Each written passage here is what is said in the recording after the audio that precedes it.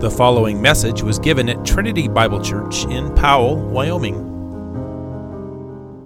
I invite you to open your Bibles to Hebrews chapter 2.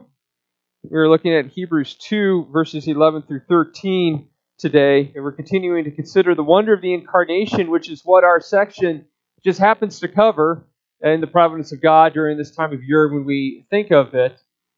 And I want to give two disclaimers to the sermon today.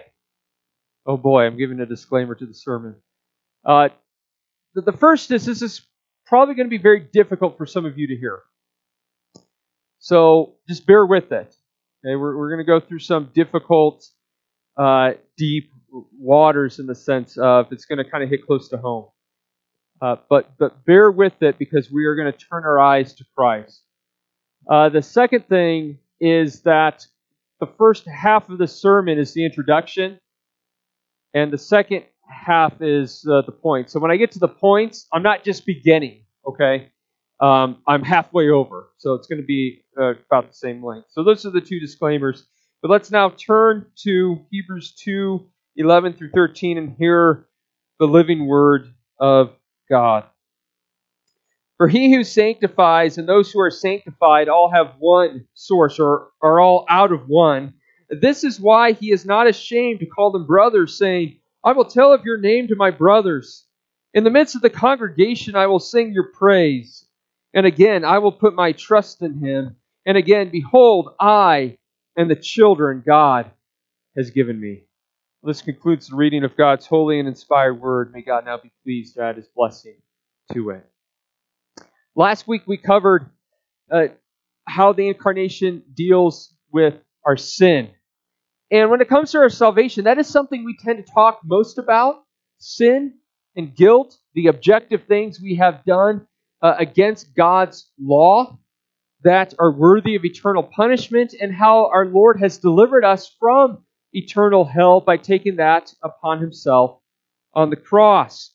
We also tend to think about the sins that we struggle with that we need to turn from, and this is where a lot of counseling comes in and focuses on how we turn from sin or how we're delivered from things like depression and anxiety and other difficulties. But in all of this, something is missing. Something that's really at the root of our sin. And that is shame. Shame. Ed Welch, the Christian counselor, defines shame as the deep sense that you are unacceptable because of something you did, something done to you, or something associated with you. Shame is where you feel exposed as an ugly, rejected, and worthless thing. Filthy, dirty, defiled, contaminated. Unpresentable. It's the feeling that you are unpresentable and need to hide or cover yourself. Usually we try to do that with a shell of self-righteousness, a shell of works, or some other goodness or beauty to make ourselves presentable. Because the opposite of shame is honor, dignity, and worth, and we want to present ourselves and be received in that manner. We feel shame most when we get embarrassed, turn red in the face, or humiliated, or something like that. We look bad before others. It's why the number one fear is not death. You know what the number one fear is? Public speaking. I'm doing the thing that's feared most. Even though death is right up there with it. But the reason why is, what if I look bad before others, and others see my faults, and others see my inadequacies, and others see my blemishes? But when we are confident that we can present ourselves as honorable because we have some sort of covering, then that's when we have confidence before others. But a lack of confidence that we can present ourselves to others when I'm not so confident that I can do that so as to guarantee honor instead of shame, that's when we want to withdraw and hide. I think that's why we would prefer a monologue than small talk. I got to be there with somebody else and I'm too close and it just feels so awkward.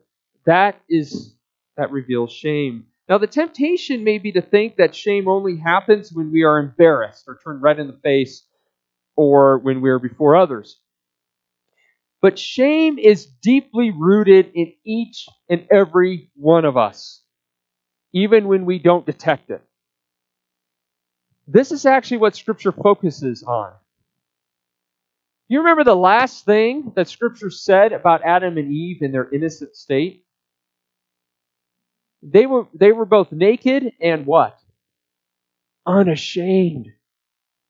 Isn't that interesting? The last thing Scripture wants to tell you about their innocent state is that they had no shame. They were unashamed. And then what's the first thing that Scripture brings up after they had fallen into sin? It says that they knew that they were naked. Now, does that mean that they just had this great revelation that they didn't have any clothes on? I wonder why I'm so drafty here in the garden. And then after they sinned, the very first thing they realized, oh, silly us, we didn't have any clothes on. We should make some clothes. That way we're not so drafty. It doesn't feel so drafty here in the garden. Even though I think the weather was perfect. But you understand what I'm saying. That's not what they thought. Scripture uses the word know in the sense of an intimate acquaintance with something. Hence, the next chapter, Adam knew his wife and she conceived and gave birth to a child. Know in Genesis 3, where it says they knew their nakedness, means that they were intimately acquainted with their nakedness. That is, they felt it. They felt exposed. They felt unpresentable. And now they ran for cover, not before God, because God had not yet come on the scene, but before one another. The most intimate of relationships. They wanted to hide from one another now. They wanted to cover themselves. They did not feel like they were presentable. And there's nothing wrong or shameful about the way God made their bodies. It wasn't until sin entered the world that they wanted to hide from one another, even in the most intimate of relationships, the marriage relationship, human relationships. Now they felt unpresentable, exposed, feeling like a dirty, filthy thing, and immediately tried to cover themselves with the work of their own hands. This is shame. It's the feeling of being unpresentable. It makes us want to hide. Because of sin, we feel dirty. We feel exposed. We feel undignified. We want to stay away from people or be able to control our environment in a way where I can guarantee I'm not going to feel shame. That I can present myself as the most presentable and good light, the best light. And this is why social media is a major tool for this purpose. I can present myself and my family as just happy and wonderful, when in reality it's not true, but I can present to you myself in the best light. That's a tool for that. I can share the things that make me look good and my life good. And the world, if you want to understand the way the world's working right now, with the so-called wokeness, all that is trying to remove shame from very perverse things. Don't make people feel shame. Don't criticize us for what we believe and do. That's what the world's doing. Hate speech is making somebody feel ashamed for things that they should feel ashamed about. Perverse sin. Here's some of the ways, though, that the deeply rooted shame in us shows up. Shyness. You ever wonder why children, when there's no physical threat and they've had no past bad experience, want to hide from people? They hide. Every parent understands this. They hide behind your leg and grasp onto it. Why are they afraid of people? Why are they afraid of presenting themselves before people? And adults, we just get more sophisticated with it. We want to be around those with whom we're more familiar rather than those that are strangers. It feels too awkward. It feels too exposing. Anytime we wonder what people will think of us. Oh no, what are they going to think if they find out this? Or how are people perceiving me? I want them to perceive me well. I might be judged and looked down upon. Anytime we try to anticipate any negative thoughts about us, in fear of being judged, and we preemptively correct them. Well, I know I sound crazy when I say this, but it's not true. Or when our ability to make ourselves presentable is out of our control. Our kids act up and people are looking at us and, oh no, are people going to think I'm a bad parent? Or what if someone comes over when my house is a mess? When that happens, we really try to clean it up and we make all these excuses in the sense of, oh, it's not usually like this. It was a bad day. Then we make jokes about it. I guess that just describes my chaotic life. We're trying to cover our shame, things that we don't think are presentable, that reflect well on us when we do that. And usually telling a lot of jokes, nervous laughter, pointing out outward things is due to feeling shame. It feels awkward and not dignified, and so we treat it as such. Another indicator of shame is anger. Ed Welch says, look under anger and fear, and you will find a root of shame. You see, the reason why the person responds in anger is because they feel exposed. They feel like their dignity and worth is being diminished. And they have no cover. They have no defense. And therefore they get what we call defensive. They're trying to cover themselves. They're trying to say, no, I'm actually not as bad as you're making me feel. And that anger and that raising one's voice is an attempt to get them to stop. So they feel backed into a corner. Another way is fear of failure. What if I have a failed performance in my job, or a project, or a particular goal? What if I fail in this? I can't fail in this because that will reflect on me as a failure, and that's shame. And so I need to be all in and all focused on this thing to make sure that I don't fail in it, because that is what covers my shame. That is my covering. Or what if I make something and try to sell it and it doesn't sell, thus saying something about my worth and making me feel rejected? Or what if I can't maintain my figure? I have to do everything in my power to look good because that is my value, that is my goodness, that is my beauty, that is my dignity. That does not make me feel like a reject, but makes me feel presentable. Now, whatever you do, doing it heartily unto the Lord, exercise, staying fit, those are not bad things in and of themselves. But when they're used as a covering, when they're used to cover my shame, to give me worth and value, that is a fig leaf to cover our shame. Another way that shame shows up is when one feels rejected. This is usually what the wife experiences when her husband is not showing her love. He may not be actively harsh with her. In fact, he may not even be around that much, but he definitely shows her that she is not that important when he pursues so many other things above her. His work, hobbies, other interests that take priority over her. These things are fervently pursued, but not her. Thus, that makes her feel rejected and worthless, and therefore, shame. I'm not so valuable. Clearly, you love these other things more than me. And this is even worse when he is harsh with her and says critical things of her, never really giving his love and affection to her. She wants to find her acceptance and value in his love. Having him recognize her as valuable and beautiful. But when he doesn't, or when he does something that rejects her beauty and value, one of the most hurtful ways is lusting after another woman. The deep sense of rejection and contamination sets in. And the relationship is defiled. And what she is experiencing is called shame. She says, I was not good enough. I didn't measure up to this, and I am now rejected. And that feeling of contamination, shame, rejection all comes in. And when the man is not respected or he gets criticized, he too feels a deep sense of shame and rejection and responds either with anger or withdrawal. And sometimes that rough and toughness and gruffness is really just a cover for rejection and never having experienced tender love. What brings shame is when we are treated like less than a human, when our dignity and worth is degraded.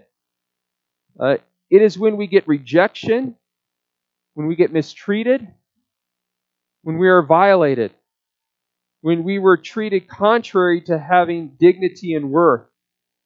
And even the use of pornography and some very degrading acts associated with that flows out of shame. Feeling like a dirty, rejected thing makes you want to do dirty and degrading things. If you have been abused, especially sexually, you will have some of the most crippling shame there is. You were greatly violated and treated like an object of rejection, little or no worth, greatly degraded in a very intimate part of yourself. And that's some of the most difficult shame to deal with. You were told that you are like garbage by somebody's actions. And then there's the patriarchal movement in legalistic and fundamental circles that treat women with this kind of degradation. Women are viewed as really unworthy and with less dignity and worth and honor than men. And so those who have faced these things undergo crippling shame. If you have grown up in a legalistic home or church, even if you did not face certain kinds of abuse, then you will struggle with shame. Because one of the main methods of legalism is to shame you. Is to use shame. This is what we call guilt trip you into obedience. You're always trying to get approval, acceptance, and avoid rejection, and trying to avoid being judged and labeled as unclean by following the rules and working hard to become obedient so that you can be accepted, approved of, and so that you can avoid being labeled as an outcast, an outsider, and unclean, and so that your conscience no longer condemns you. But it's never good enough. And this becomes wearisome, and you can just end up kind of giving up. You just follow your own rules so as to not come under the burden of shame and you end up having a difficult time in church because of the burden of guilt associated with it. And you end up having to find a way to deal with that guilt, just harden your conscience so as to just survive. And shame is what is behind suicide, suicidal thoughts, self-harm. Because I feel like a rejected thing with no dignity and worth, I want to die. I want to punish myself. Shame is crippling and really at the heart of many issues. One of the top pains that is carried through adulthood is being rejected by one's parents, especially one's father. They will say things like, I was just never good enough. I could never perform well enough to get his approval and love. The person may learn to live with it, but the scars of rejection remain. The person is desperate for affirmation, can't stand criticism, becomes embittered and closed off in self-protection. I hope this shows you how big of a problem shame is. Now, how does one overcome shame? Well, like Adam and Eve in the garden, our natural tendency to overcome it is with fig leaves. We try to cover ourselves with the work of our hands. It's our own efforts to try to make ourselves presentable. We try to perform well enough to get approval, acceptance, and affirmation so that we don't feel like a rejected, defiled thing. We try to seek for honor, praise, and glory based on the works of our hands, the things we do, because we want honor, which is the opposite of shame. Or we try to guarantee our acceptance that we will never be rejected or experience the shame of the past again by trying to ensure and control our situation. So we're very vigilant, on the lookout, on guard, closely watching people because we are afraid of being rejected and shamed again. Or we seek to heap up judgment and condemnation, to shame others, to vindicate ourselves. And even those who have been in an abusive situation, we always want to bring those people out of that situation for their safety. Always. We never tell somebody to go back to it. But even after coming out of it, there's a lingering shame. There's lingering issues. So how is that dealt with? What is the ultimate answer to our shame? Being treated like this, and for us to have done things that are filthy. Well, the answer's in our passage today. And it's this. He is not ashamed. Christ is not ashamed. Not talking about himself. Of course, he's not ashamed of himself. But about you. He is not ashamed of you. When Christ thinks of you, dear believer, no shame comes to his mind. Why should you feel shame about yourself when he feels no shame about you? In fact, he unashamedly, joyfully, and eagerly presents you to God as his very own. Behold, I and the children whom you have given me. He became incarnate that he may suffer not only your guilt, but also your shame, taking it all away. Have you ever thought about that? Why didn't Christ just die quietly in a corner? No, he had to die publicly and in the most shameful way possible, naked and hung on a cross, while he's being mocked and insulted and spit upon. Why was that part of his substitutionary work for us? Because not only was he taking the punishment, the wrath of God for our sin, he was also taking all our shame away, so that we would be presented before the Father, holy and blameless and above reproach, without any shame whatsoever, where the Father speaks well of us. No condemnation, no blemish, nothing whatsoever, so that we would be vindicated on the day of judgment. This must be our identity. Not what's happened to us in the past, not the things that we have done that are filthy and dirty, not the way we feel. This must be our identity. That we are his sons who are brought to glory. The glory that is to be revealed in us, the opposite of shame, shining like the sun in his kingdom. This is what must be deep in our hearts. This must be our identity.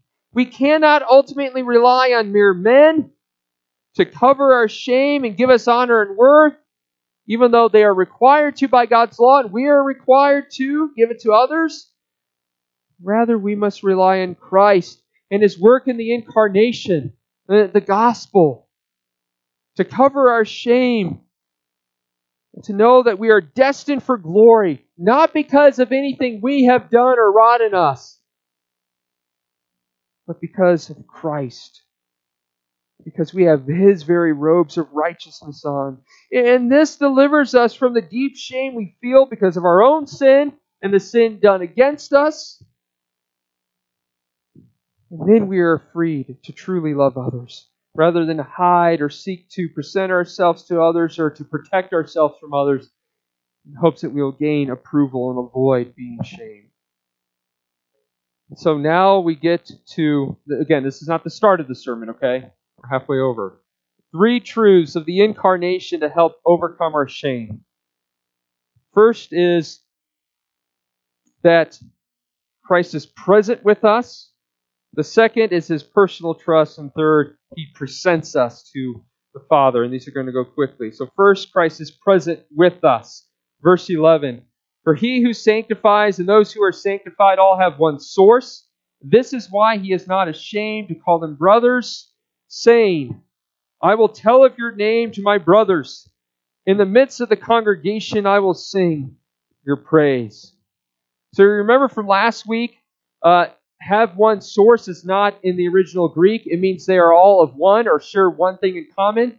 Given the context about Christ taking on our humanity, being made for a little while lower than the angels, putting on our own flesh, what He shares in common with us is our own humanity. And that is why He's not ashamed to call us brothers, because He is in our very own likeness. And why He's not ashamed to call us brothers, or proof for that, the Hebrew writer gives 3 Old Testament quotes. The first is in verse 12 from Psalm 22:22. I will tell of your name to my brothers. In the midst of the congregation I will sing your praise. I'm going to focus on this next week. The whole sermon will be on this verse next week. But what this is talking about is Christ in the midst of the congregation, that is the assembly, those gathered for worship. And these are the ones whom He calls brothers, believers, the congregation, not just all humanity, but particularly us. And the fact that Christ is with us, declaring God's name to us, preaching to us, singing with us, shows that He is not ashamed of us. Some of you may have experienced this. Growing up in school, there's a kind of a reject, an outcast, a person sitting by himself or herself. And if you go over and sit next to that person, you're going to share in that person's status. Like, oh, you're just like them. You're a reject like them. And that might make you ashamed. So, no, I don't want to be associated with that person. I don't want to be associated with cool kids. Well, Christ is not ashamed of us. And the reason being is because not only did He take on our own humanity, but we know He's not ashamed of us is because He is with us now. He gathers with us. He is numbered among us. He is with us, declaring God's name, preaching to us as long as the Word of God is accurately preached. It is Christ speaking to us, singing with us, joining us in our singing. Christ is not ashamed of us because He is here with us. Think about that every Lord's Day. Why should you not be identified by your shame? Because Christ is here with us. He is with you. And it's not because we are wonderful, pure, and perfect people. He knows our every thought and the remaining pollution within. In fact, He is sanctifying us, as verse 11 says. You need sanctification when you have remaining unholiness and pollution. He knows that, but He doesn't respond by being repulsed by you, withdrawing from you, shaming you. But He responds by being with you, here with you, singing with you, preaching to you. He meets with us every Lord's Day and speaks to us of God's goodness and sings with us. He joins us as one of us. He is unashamed of us. So we know that He is not ashamed of us because He is present with us. A second truth of the Incarnation, really to help overcome our shame, is His personal trust. Verse 13a, and again, I will put my trust in Him. This second Old Testament quote comes from Isaiah 8:17, and I think it just goes to show how the Holy Spirit interprets the Scriptures, because if you read Isaiah 8, you would say, well, where is this coming from? How is this referring to Christ? Yet there's some indicators. The prophecy about Emmanuel, a virgin being born, or giving birth to a child, was a sign pointing forward to Christ. Talks about sanctifying the Lord in our hearts. Peter takes that as a reference to Christ. And then he's going to become a stumbling block and also a refuge. And again, First Peter says that refers to Christ. And so I will put my trust in him is Christ speaking. Christ puts his trust in God. And the word used here means to entrust oneself to another's care, to rely on someone to take care of you and protect you with the expectation that that person will. And I think this is important to grasp.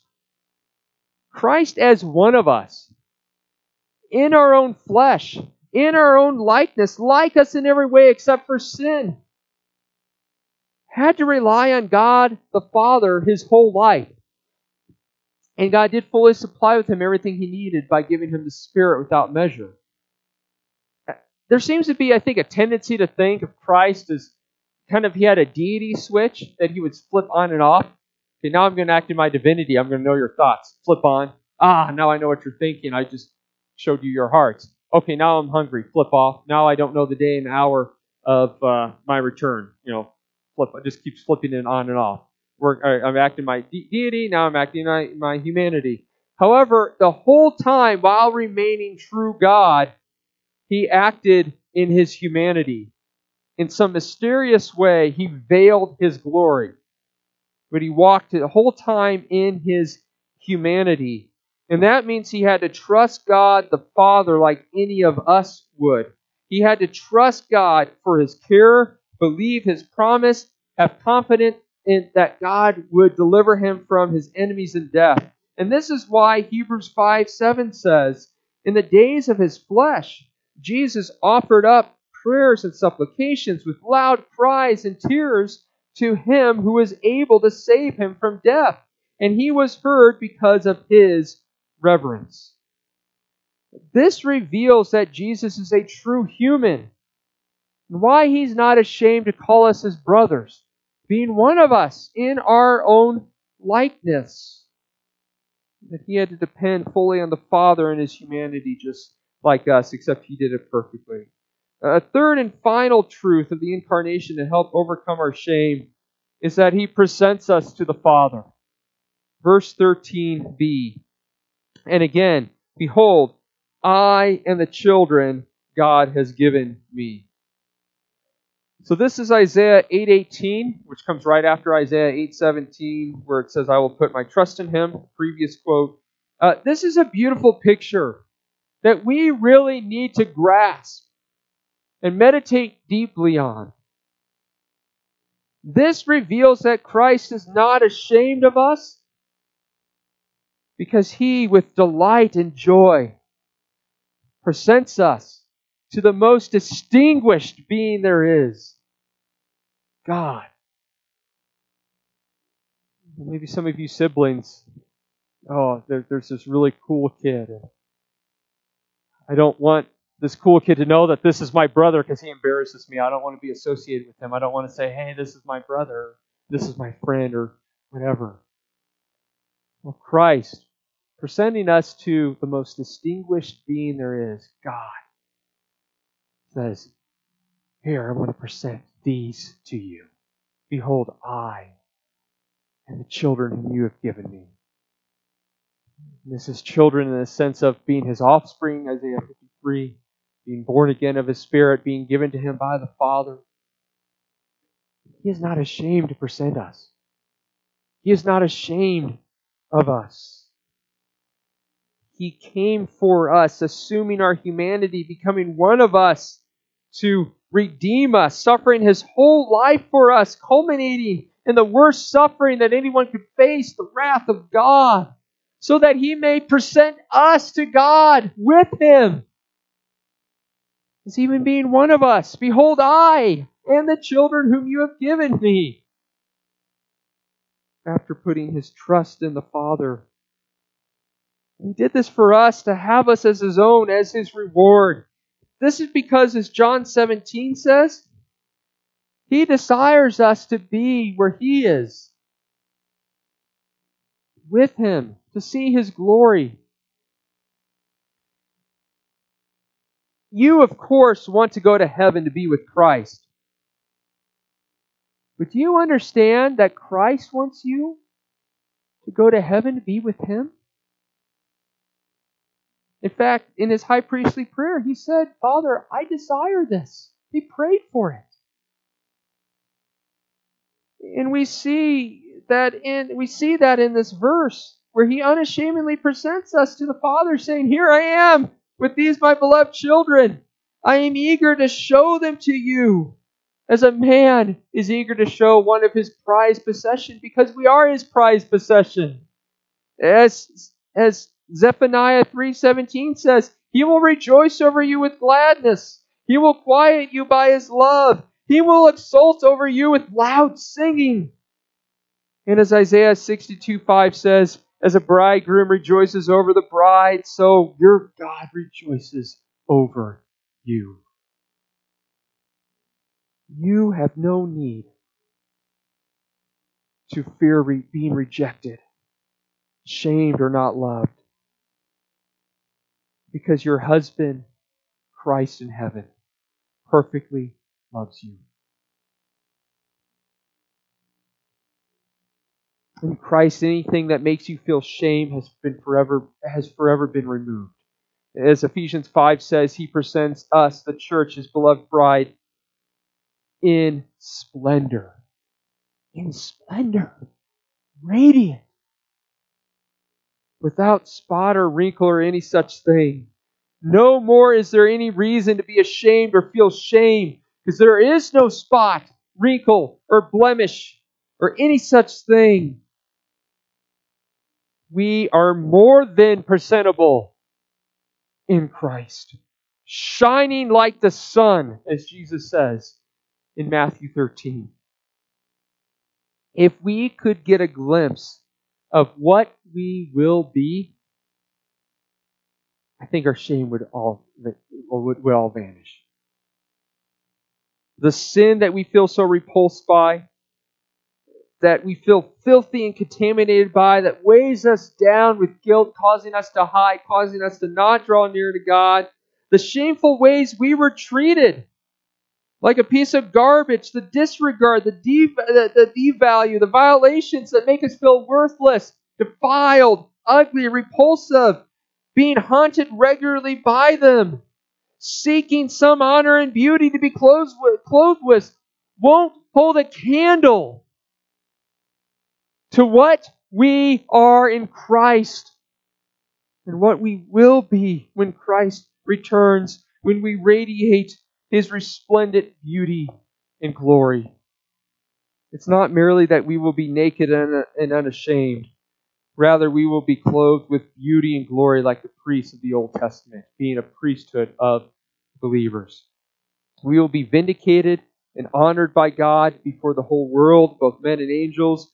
No longer will eyes look at us to judge and reject us. No longer will there be shame that causes us to want to hide. But we will be a sight to see. A trophy of Christ's work and grace, bringing many sons to glory.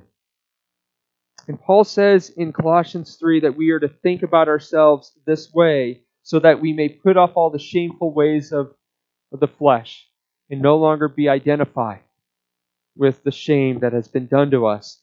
Paul says, when Christ, who is your life, appears, you also will appear with Him in glory.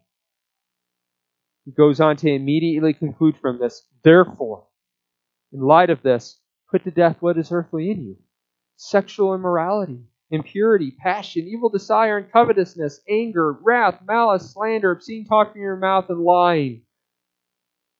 Paul says, when we consider who we are in Christ, which will be revealed when He comes back in glory, who we are in Christ in glory, Paul says, Put off the filthy ways that do not line up with who you are in Christ. Because you are no longer a piece of filth. You are no longer a shamed, rejected thing, even though we should be. But in Christ, we are received, we are honored, we are glorified, and therefore we live in light of that. And so we do not seek to vindicate ourselves, try to rely on men to honor us, ensure that we will not be shamed, living in crippling fear and thus still enslaved to men. Rather, as we embrace that we are loved by Christ, bestowed with honor and glory by Him, and will forever be a beautiful and splendid object of His love. We do not seek an identity and worth in anything here. Looks, working out, job performance, loved and affirmed by others, knowledge, skill, or abilities. Rather, we rest in who we are in Christ, trusting that He took all our guilt and shame away, and being confident in the words of Psalm 34:5, that all who look to Him are radiant, and their faces shall never be ashamed. Amen. Let's pray. Father in heaven, we ask you to help us to believe these things. Help our unbelief. Our experience of our sin and what's been done to us feels so much more powerful and real than these realities declared to us, these eternal realities that we will experience for all of eternity, declared to us in your scriptures. Help our unbelief. We ask this in Christ's name. Amen. You have been listening to a message from Trinity Bible Church in Powell, Wyoming. To receive more information about Trinity Bible Church or to support the ministry, go to tbcwyoming.com. That is tbcwyoming.com.